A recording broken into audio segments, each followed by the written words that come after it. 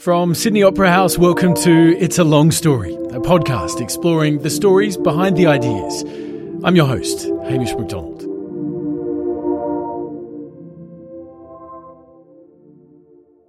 My name is Alicia Garza, and I'm one of the co-creators of the Black Lives Matter network. When I was growing up, I wanted to be an architect. When Alicia Garza penned a Facebook post in 2013 called A Love Letter to Black People, she could never have imagined the impact it would have. Shaken by a court's decision to acquit George Zimmerman over the shooting death of Trayvon Martin, she wrote, "Black people, I love you. I love us. Our lives matter." From there, the hashtag Black Lives Matter was born, and then a social movement. It is a world away from the life she had growing up with her mother, stepfather and brother, where they ran an antique shop in Marin County in San Francisco.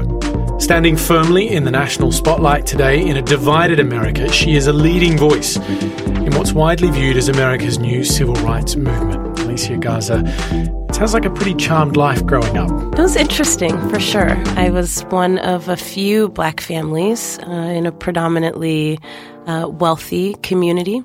And it really kind of mirrored San Francisco, right? We always call San Francisco a tale of two cities. So you have the city that tourists like to come to, and then you have the working class part of the city where it keeps the rest of the city running. And Marin County was no different. And I really lived in both worlds. When I was growing up in the early part of my life, I lived with my mother and my uncle. And my mom and my uncle tag teamed in terms of taking care of me. So my mom worked several jobs during the day and my uncle worked at night. And when my mom met my stepfather, they created a business together. And for at least a decade, they were struggling to make ends meet. And then they caught a break and we lived a very different life. And so my growing up experience is really a tale of two cities or a tale of two worlds. And your mother ended up with a Jewish man. She did. And you did too? Not really. But I've heard you refer to yourself as a cultural Jew. Well, we grew up in a way in which my dad was also kind of culturally Jewish. He grew up with much more tradition in his life, but was a bit of a rebel himself, right? And so for me, coming up, once my mother and stepfather got married, we did basic holidays, Hanukkah mostly. And then in my school district, we had a lot of Jewish families. And so we had Jewish holidays off. So that was cool because then I could be at home. But we weren't doing religious things. We were just hanging out at home. So, it wasn't very orthodox, but certainly I had traditions in my life that come from Judaism. And so that's why I identify as culturally Jewish. It struck me, though, reading about this part of your life is that for someone that thinks a lot and spends a lot of time talking about identity, for you at a very, very early stage, there was a question about identity that you had to confront. Certainly. I mean, I think for me, my personal experience is that growing up in a community where you're one of the only really forces you to define yourself and to be okay with defining yourself. I certainly had an unorthodox growing up, and it helped me to understand a few things. One, how powerful labels and identities are. And two, how powerful it is to feel like you have agency over the way that you define yourself and to feel like that's respected in the community that you're a part of. Are you saying you understood this at an intellectual level at that age? And at a kind of like a spiritual level. I mean, being one of, a handful of Black students in a school makes you have to grapple with how comfortable do I feel with this? And how comfortable were you? What was the experience? Tell me about it.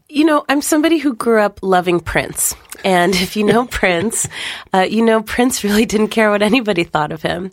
And I think that really helped me, right? It really helped me to be firm in what I called just being weird. I was just myself. And I felt like if I couldn't do that, then, it wasn't worth doing. You talk about there being very obvious differences between you and the other kids in the environment where you were growing up.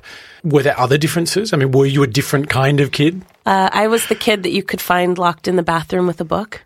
I was the kid who really enjoyed my own company, not because I was uncomfortable around other people, but because I really just enjoy my own company. I grew up for many years without a sibling. And I was the kid who was a part of many different social groups. I was, friends with kids who were quote unquote popular, and I was friends with kids who were outcasts.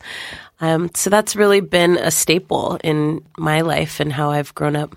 Tell me about the antique shop that your mother and your stepfather ran. Are you out the back mucking around? Paint us a picture. So interesting. So antique dealers are their own culture. They're their own community. Actually, the story is that my stepfather, was left a bunch of things from his grandmother when she passed away. And my stepfather, my dad, was going through a rough time when he met my mom, and they were trying to figure out how to make ends meet. And he had all of these things that he knew were probably worth something. And he grew it into a business. So the initial part of it was literally being at flea markets. I remember growing up, we would pack up the car and I would be in the back sandwiched in between like a folding table and, some boxes of things. And we would drive out to the flea market in Marin City. And we would unload and they would set up these tables and it would still be dark out and I would be kind of like looking around like what's going on. They did that for a while and then they started to really get to know the business. And so they grew their business that way. It wasn't until my teenage years that they started to utilize me. And of course, when I graduated from college and was broke and, needed to not live at home, my parents were like, okay, well, we'll help you out. And in return, you're going to work off your debt to us in the antique store. So you've shifted some vintage goods in your time. I have. I was the kid who brought a bayonet from the Revolutionary War to show and tell at school. Now you can't do that, right? You would spend a lot of time in jail, but back in the day. This all sounds actually lovely, a wonderful way to grow up. And I know you mentioned this sort of tale of two cities that exists in San Francisco. At what point are you aware of race as an issue in America? Oh, immediately. I grew up for the first part of my life in a community called San Rafael, which today and then was predominantly working class, Black and brown people. It was very apparent to me all the time that, the first part of my life, I didn't grow up around a lot of white people. When my mom met my dad, his family, of course, was all white. And I was kind of like, yo, this is totally different. Was there some resistance? No, I was a kid. And so there's a way in which I think adults give kids a pass up into a certain age. And for girls, I think it's really different too. But I was certainly aware. And I remember being in fifth grade and having a teacher ask me why my palms were so much lighter than the rest of my skin, which I thought was a really bizarre question. And this I never is a white thought teacher? about it. Uh-huh. Okay. But I remember that, right? I remember being in middle school and I came home and my mom said that someone had called and said that they suspected me of smoking marijuana in the bathroom. And at this time in my life, I think I was like 12. I don't even think I knew what that was. But being one of like 4 or 5 Black kids, it became a rumor that had currency. I remember being in high school and feeling really uncomfortable being singled out as Black. And there weren't that many Black students. And so, would always get asked to say something at the Martin Luther King festival. And I never wanted to do it. Because I was just like already high school is a painful time for most people. You don't want to be different, right? And in that way, I felt really uncomfortable being singled out. So there was a kind of rejection of your Blackness in a way. A rejection of the way it was being defined for me. I've never felt ashamed of being Black. But there's a way in which Blackness gets defined outside of Black people that is offensive and uncomfortable. Is this the sort of respectability politics thing? It's respectability and it's also stereotypes and misunderstanding. So people wanting to touch my hair all the time, wanting to know if it was the same texture as theirs or if I washed it, right? It's like things that just make you feel things that make you feel like you're an alien or something's wrong with you, which is really different than people being curious about your background or curious about your traditions. The questioning comes from a set of stereotypes that are very dangerous. It wasn't until I went to college that I started to understand what was underneath that. In high school, I had a deep discomfort, but I couldn't understand where it was coming from. And it wasn't until I got to college that I was like, oh, this is much bigger than my little community that nobody ever heard of. This is a societal issue. Were you sort of aware as a teenager of the bigger picture of race in America? I think I was more aware of class than I was of race in terms of the bigger picture. So in the first part of my life, I went to a school that mostly had black and brown kids. Second part of my life, it was mostly white. The school that I went to prior, didn't have as many resources. The school that I went to afterwards, had big soccer fields and, everybody went to college. It wasn't even a question whether or not you would attend college after high school. Everybody had computers. We had multiple computers. I was much more aware of class, I think, than I was of race, but still was very aware of the fact that there were two different experiences that were embodied within me as one person that I was constantly trying to navigate.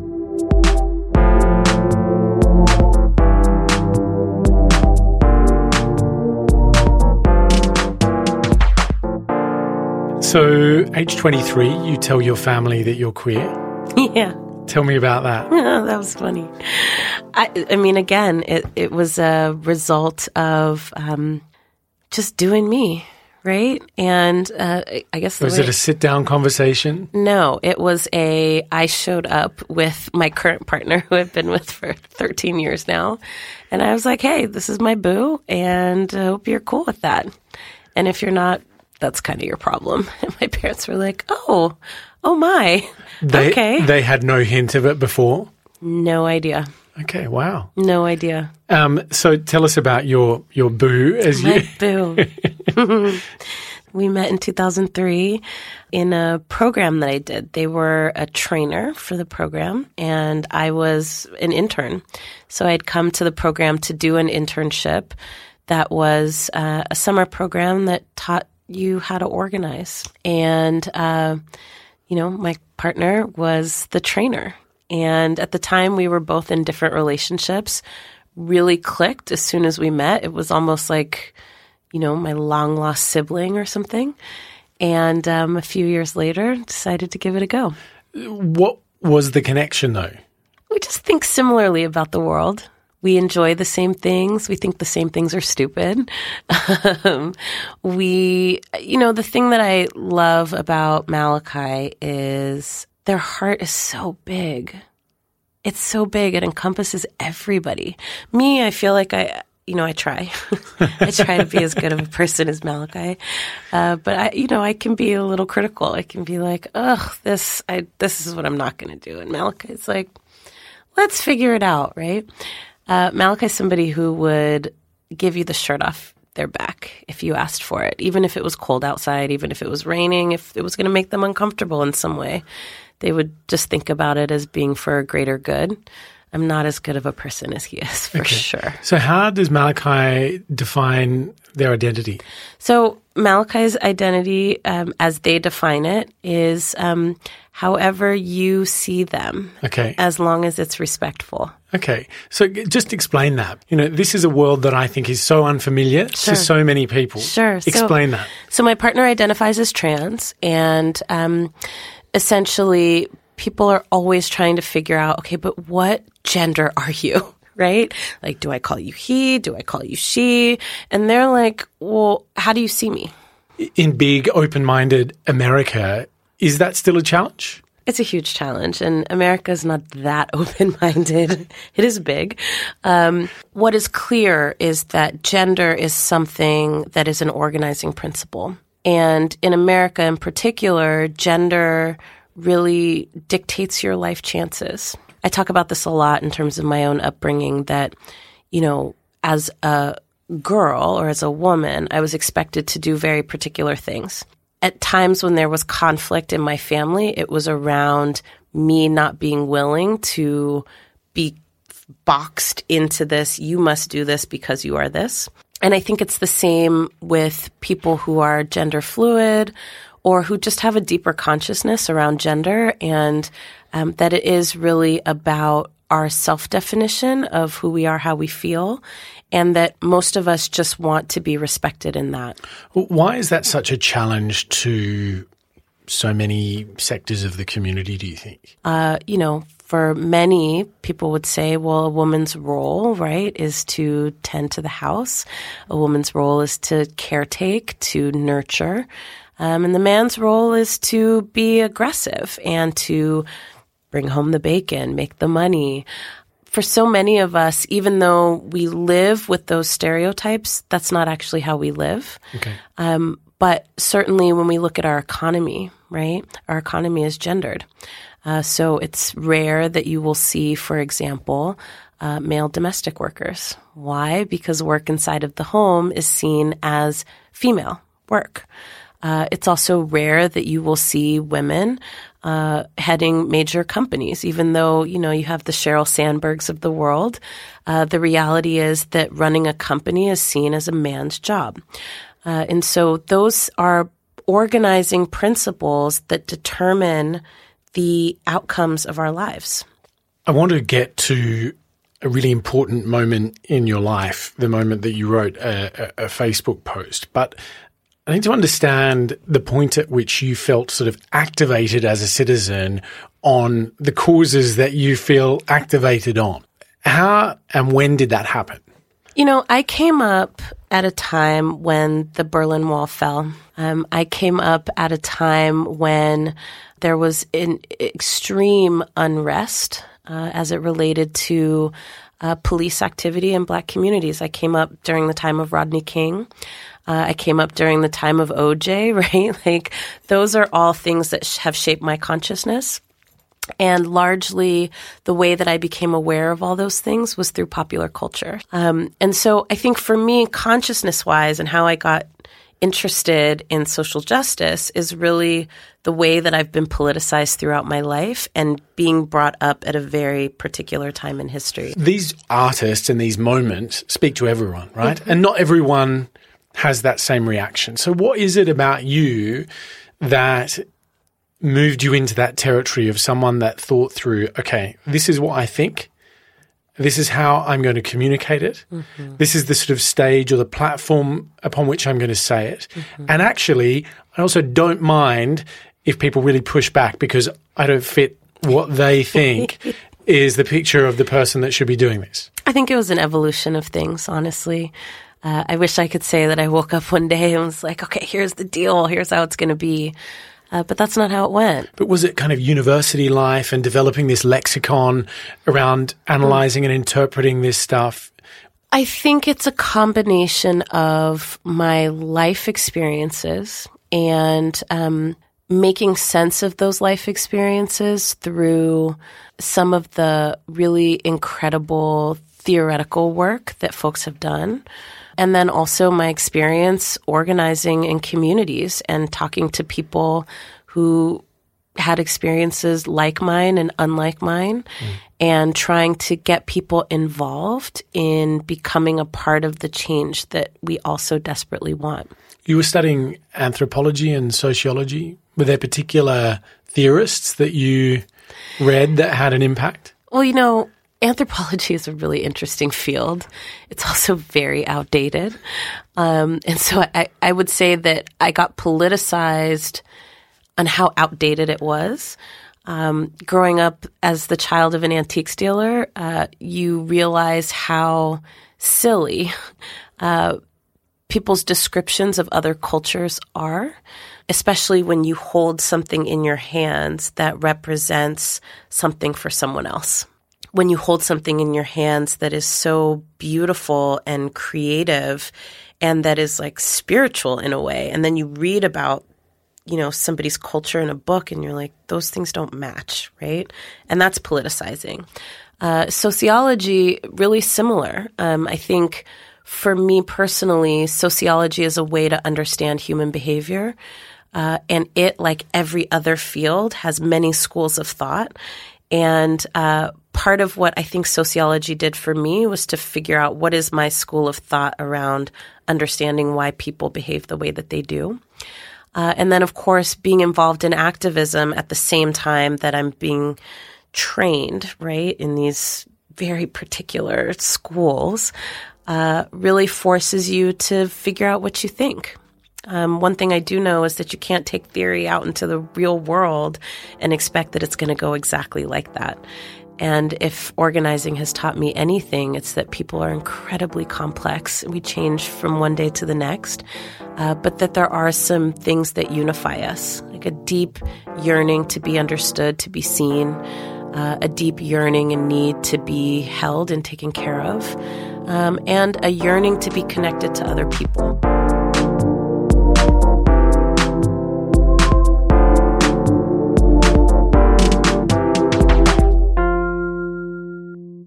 So July 2013, you're sitting in a bar with a friend drinking and you're watching the news on a TV screen. That's right. What's the news and how do you react? Well, that entire day, I mean, we'd all been following the George Zimmerman case. And those of us, again, who pay attention to popular culture, who, you know, in some ways are kind of rudimentary cultural critics, kept remarking about the ways in which the mainstream media was really propagating these narratives. Remind us of the story, because we're talking about the Sure. shooting death of Trayvon Martin, Sure. a 17-year-old in Florida. In Sanford, Florida. And Trayvon essentially was walking to the store from his home. He was on the phone with a friend. And at some point, it comes into contact with George Zimmerman, who is a self-appointed neighborhood watch person. And as a result of that encounter, Trayvon Martin ends up dead. And George Zimmerman, after much protest, finally gets charged in his murder and then goes on trial for his death. And the trial itself begins to be billed the Trayvon Martin trial. And what is interesting about it was that it wasn't another story of a black kid being killed by the police, but instead by somebody in their community who took it upon themselves to decide whether or not Trayvon belonged in the community that he lived in. How did you react to that verdict? My friends and I were watching, and we were commenting on how messed up the narrative was. We were commenting on what it meant that at that time, at 2013, that we could still be having a debate about whether or not this grown adult was at fault for taking the life of a child, or whether that child, in fact, had such superhuman qualities that they could overpower somebody who was twice their size and somehow cause that person harm, and therefore cause their own death. Watching the trial, it was honestly as if Trayvon's character was on trial. It was as if the character and the effectiveness of his parents and their parenting was on trial. And even his friend, the person who was the last one to talk to him alive, was put on trial. And she was kind of described as, you know, was she a witness that was credible because her literacy levels, right, were being questioned. Even with all of that, I think that most of us felt like it was a no-brainer that this adult had killed a child, and so therefore said adult would have to face consequences for killing a child. And so when the verdict was announced and Zimmerman was acquitted on all charges, it was like the air went out of the room. I mean, I know for myself, I have a brother who's now 27, 28, and he reminds me of Trayvon. I realized in that moment that could have been my brother.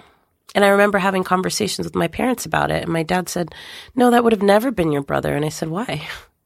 He's a black kid who lives in this affluent community.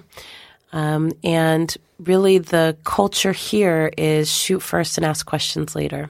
I know that when that verdict was announced, I couldn't believe that in 2013, that an adult could get away with killing a child, and that the rationale for that would be that somehow this child took on superhuman qualities.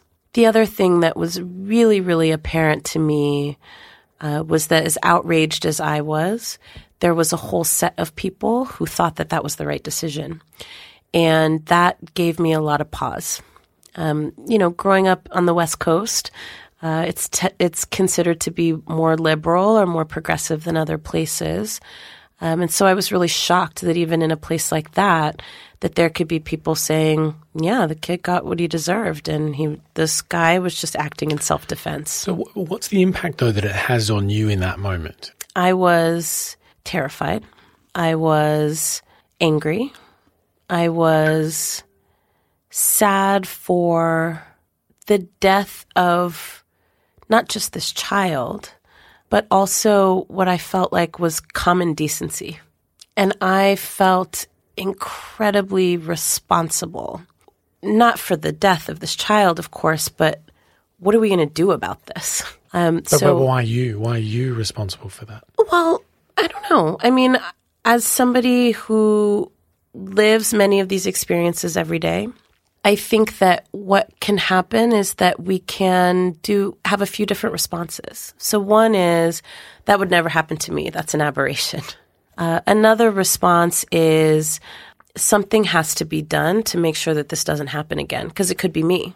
Does this explain why you felt a sense of responsibility, though? I mean, millions of people could have that same reaction. I think it does. I mean, for me personally, I feel very much like this. So that night when the verdict was announced, I was sitting outside with friends. The entire place went silent, and I watched as, after the verdict was announced, person by person came out. It was almost all Black people who left, and we couldn't look each other in the eye. There was some feeling for me of just incredible, it was like rage and grief and shame. And as I watched each person leave that bar, I thought to myself, this is the burden that we carry every day. And it's in moments like this when it becomes most apparent. But for me, what that verdict said was, your life doesn't have value. Nobody's going to protect you. Nobody's going to stand up for you. And that's where the sense of shame absolutely comes from. Oh, absolutely. I mean, not that I could have done something about it, but mostly that it's more likely that I will experience something like Trayvon's family did. And I'm aware of that every single day of my life. Now, that doesn't mean that I don't have a great time with my friends or have joy in my life. But it does mean that every single second of my life, I'm aware of the fact that I'm Black and that has implications for whether or not I live or die. My daily behavior is shaped around keeping myself alive in a different way than human behavior is shaped. There's things that I avoid doing because I don't want people to misunderstand and therefore take action based on that misunderstanding. Every single Black person grows up with the speech, right? The speech about how you behave when you come into an encounter with police, how you behave when you come into an encounter with somebody who, has an agenda. Every single one of us organizes our lives around keeping ourselves safe from racist violence. There's an odd perception as an outsider in America that America has dealt with or is dealing with its race issues. It's elected its first Black president. There was a civil rights movement. A lot of progress has been made. Earlier this year, I was in Vermont with two dear African-American friends, and they were counting Black people. I do that when I'm in Vermont too. Is that really a thing? I do that here. I mean, I'll be totally honest with you. I hung out yesterday here in Sydney for a few hours, and I saw two Black people, and I was excited. And we all did this thing where we were like, hey, hi, we don't know each other, but we should because we're the only ones here. But why is that a thing? Why do you need to Why is that important? I mean, look, my mom's from the South, right? Or she was raised by Southerners, let me say it that way. And you're just taught certain things. Like every time I see Black people, I say, what's up? No matter what. I don't care where I'm at. I don't care what I'm doing. And I was taught that growing up. Like anytime you see Black people, it is your job to acknowledge their presence. Otherwise, you seem uppity or that you're ashamed to be Black. I think in particular in environments where there's not a lot of you, it's almost like a requirement. Of course, you have to give love, right? I mean, I did not know this poor woman who I damn near accosted in the bathroom. Like, oh my God, you look just like me, right? And poor thing, I hope she's okay. She was like, hey girl, But there is something very validating about that, right? Like, I'm not alone. And something important about being affirmed and affirming somebody else. Absolutely. It's a thing. You penned a note that you've called a love letter to Black people on the night that the George Zimmerman verdict was handed down. I did. I left that bar and I went home and I was laying in my bed and I just could not stop thinking about Trayvon's family. And I couldn't stop thinking about my own family. And I cried. I went to sleep, and then I woke up and I cried some more. And ultimately what it came down to for me was, for those of us who find a way to survive no matter what, that there's something very powerful about just saying, I see you. And no matter what the courts say, no matter what the justice system says, no matter what vigilantes say, no matter what police say, you do matter. So this is like being in the room and counting the other Black people. Absolutely. That's absolutely what the letter did. I see you and you deserve to be seen. We all do.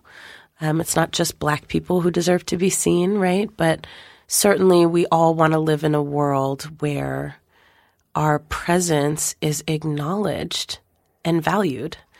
And right now we live in a world where some lives matter more than others. And so really where that Facebook post came from was also a reaction and a response to people trying to justify why a child's life was taken. So you finished this post with Black people, I love you, I love us, our lives matter. So this post gave ground to what became a hashtag, which was sort of adapted from Our Lives Matter to Black Lives Matter, which then became a movement. Explain what Black Lives Matter is. It's so many things. I mean, Black Lives Matter started out as a love letter to Black people. My sister Patrice put a hashtag in front of it. It was really a way for people to follow the conversation.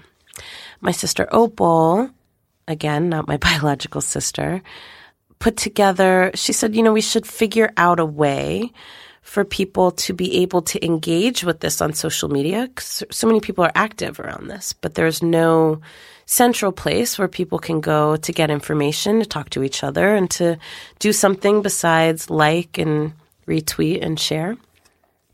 And so that's how Black Lives Matter as a hashtag, as a slogan, as a demand was born. And then the use of it really reached beyond us very quickly.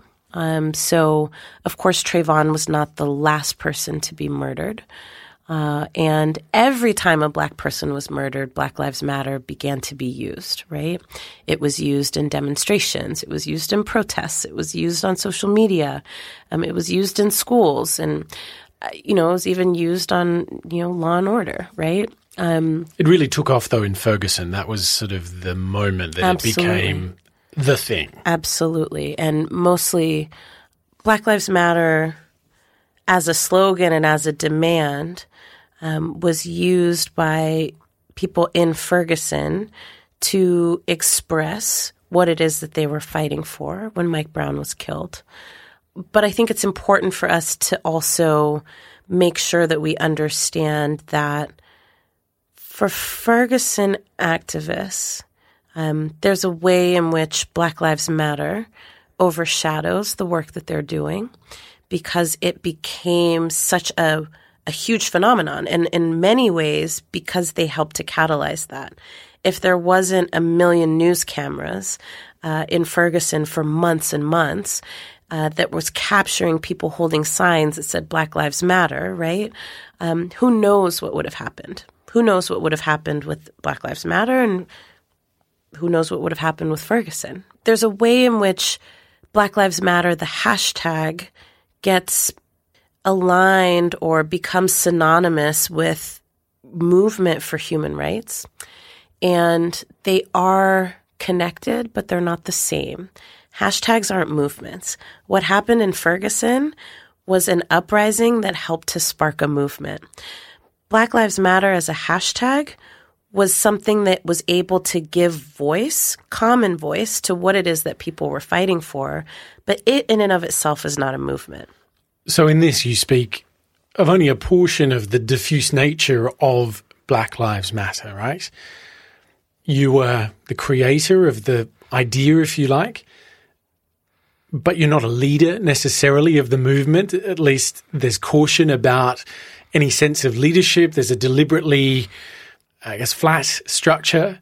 And yet you are held responsible for both good and bad what happens under that name. Is that fair? Yes and no. What's fair is that leadership looks a bunch of different ways. And we say that we're leaderful. We're not afraid of leadership. Leadership is incredibly important, and there's nothing more that we need in the world than leadership.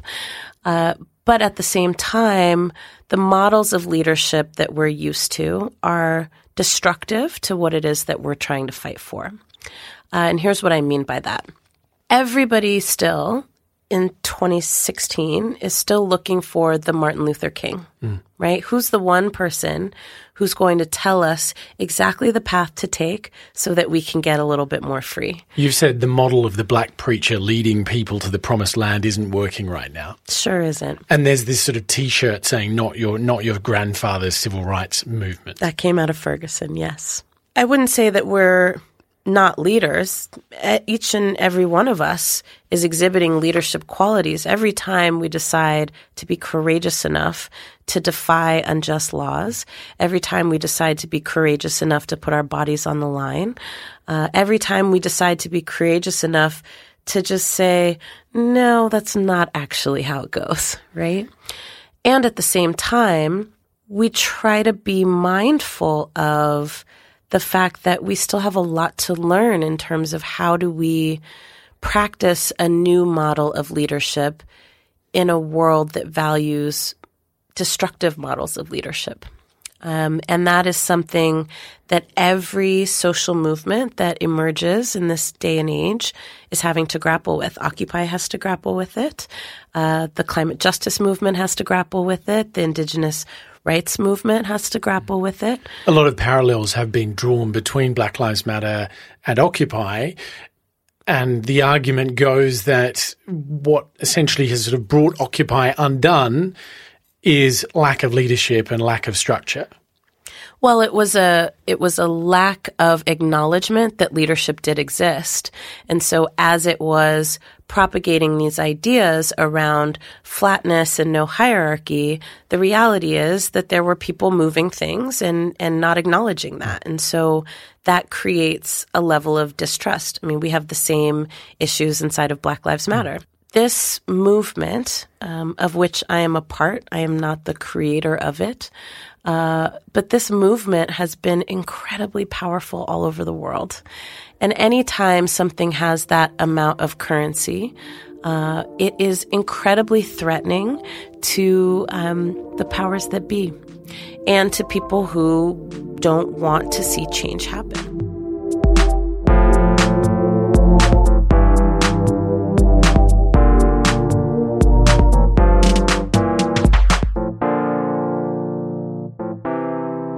Is there a clear objective for Black Lives Matter?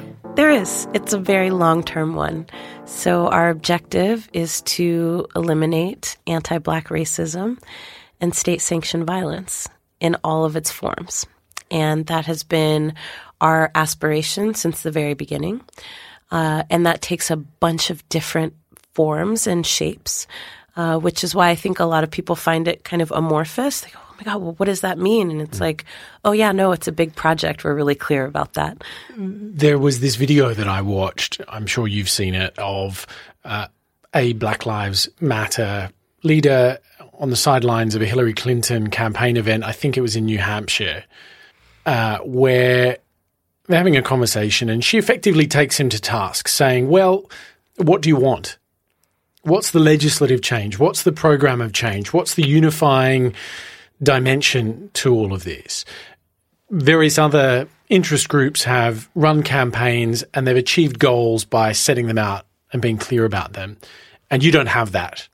Now, your views of Hillary and her politics aside, what do you make of that argument?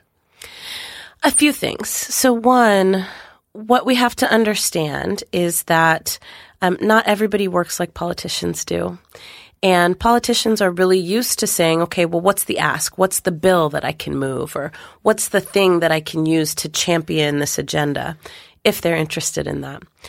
What has happened since that encounter, which was incredibly frustrating, mostly because it was incredibly condescending, is a couple things. One, the Movement for Black Lives, of which we are a part, released a document that is a very comprehensive policy document. And I think that many of us have always been clear about what it is that we're fighting for. I think what ends up happening is that when you call for an end to systemic racism, there is no policy that you can enact that will be a silver bullet that does that. And you can hear that even today in Clinton's speeches, right? She's not quite able to talk about how she's going to eliminate systemic racism, but it is a talking point in her campaign, and she should probably thank us for that. The other thing that you'll see, right, are memos that have been leaked recently from the Democratic Central Committee, really talking about how they want to avoid creating policies that Black Lives Matter activists would be in support of. And so a little bit what you see there is kind of talking out of both sides of your mouth. On the one hand, the other comment that was made during that encounter with our BLM Boston chapter was that you don't change hearts, you change policy. But yet, when asked about same-sex marriage and marriage equality, the direct quote was, I changed my heart. So I think what Black Lives Matter gets right is that in order to have effective policy change, you have to change culture, which is essentially about changing hearts. And I think that if more politicians got that, we could actually get a little bit farther with the change that we seek. I want to ask you to explain the role of queer rights within the Black Lives Matter movement, if you will.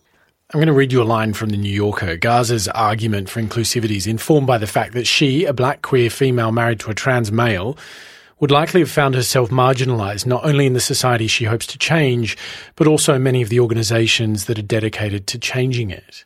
What does that mean? We do not live single-issue lives. I believe Audre Lorde said that. None of us would describe ourselves as only having one type of experience. All of us live many different experiences all at the same time. So it's not so much for me, where does queerness fit in my blackness? It's that I'm a queer black woman, and that is all of me all the time. And it's really hard for people to get, right? They're like, but are you queer or are you black? And I'm like, look, I don't have a cape that I put on one day and then take it off when I get home and then put on another one. But I'm the same person everywhere I'm at. There are always going to be folks who really refuse to interrogate where their limits are. And what I hear in that statement is, I don't understand. I've heard things like, Black Lives Matter is heterophobic, which is like not a thing. it's just not a thing. I mean, everything in this world is designed around heterosexual people. Everything. So there's not really a thing called heterophobia. It just doesn't exist. When you're the majority, there's not a phobia of the majority. There's always a phobia of the minority. But I think what's so interesting about that is that we're not actually a minority. We are just not as vocal. Every Black person, particularly every Black person who will say something like that statement, right? Black Lives Matter is a queer movement masquerading as a Black one, has Black queer people in their families. All of us are connected in this really powerful way. And we lose out when we don't allow people to show themselves exactly how they are. And I think that's the point here. A lot is written, though, about the difficulty for Black queer people to be queer within the Black social community. Because it's seen as being anti-Black, because queerness is seen as being a white thing, but it's not. There's lots I could say about that, but that is propagated by the presence of what I call reactionary organized religion. And not all organized religion is reactionary, but there are certainly threads of it that at the same time that it preaches kind of universal acceptance and all of this other stuff has qualifiers, right? Except for this or except for this. And you know, I'll be honest with you. I think that there's something very profound about the difference between theory and practice. And for me, I want every single person on this planet to be able to determine for themselves what it is they need to be a whole person. And if I believe that and want to live my life that way, then that means that I have to be okay with eradicating the things in me that block other people from being who they are and who they need to be. And that, to me, is the ultimate aspiration for what it could be like to live in a really, truly free society.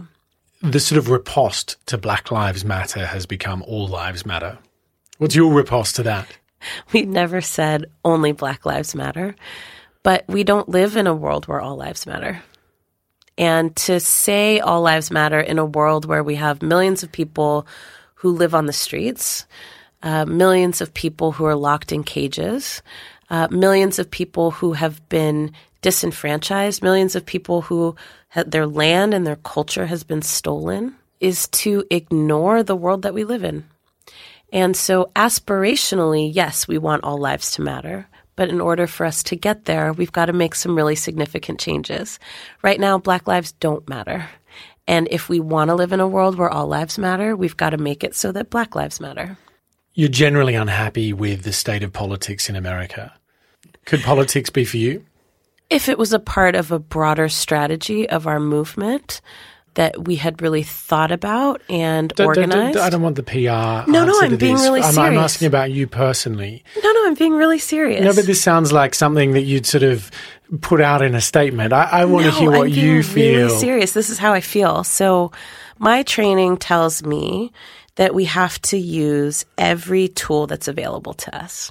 And, you know, when you study social movements, when you talk to social movements in other countries, like let's look at what's happening in Brazil, for example. The social movements there, the Workers' Party, made a very clear decision that in order for them to advance their agenda, that they needed to actually be a part of governing the country, making the laws, right?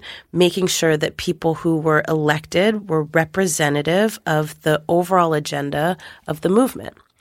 We don't have that right now.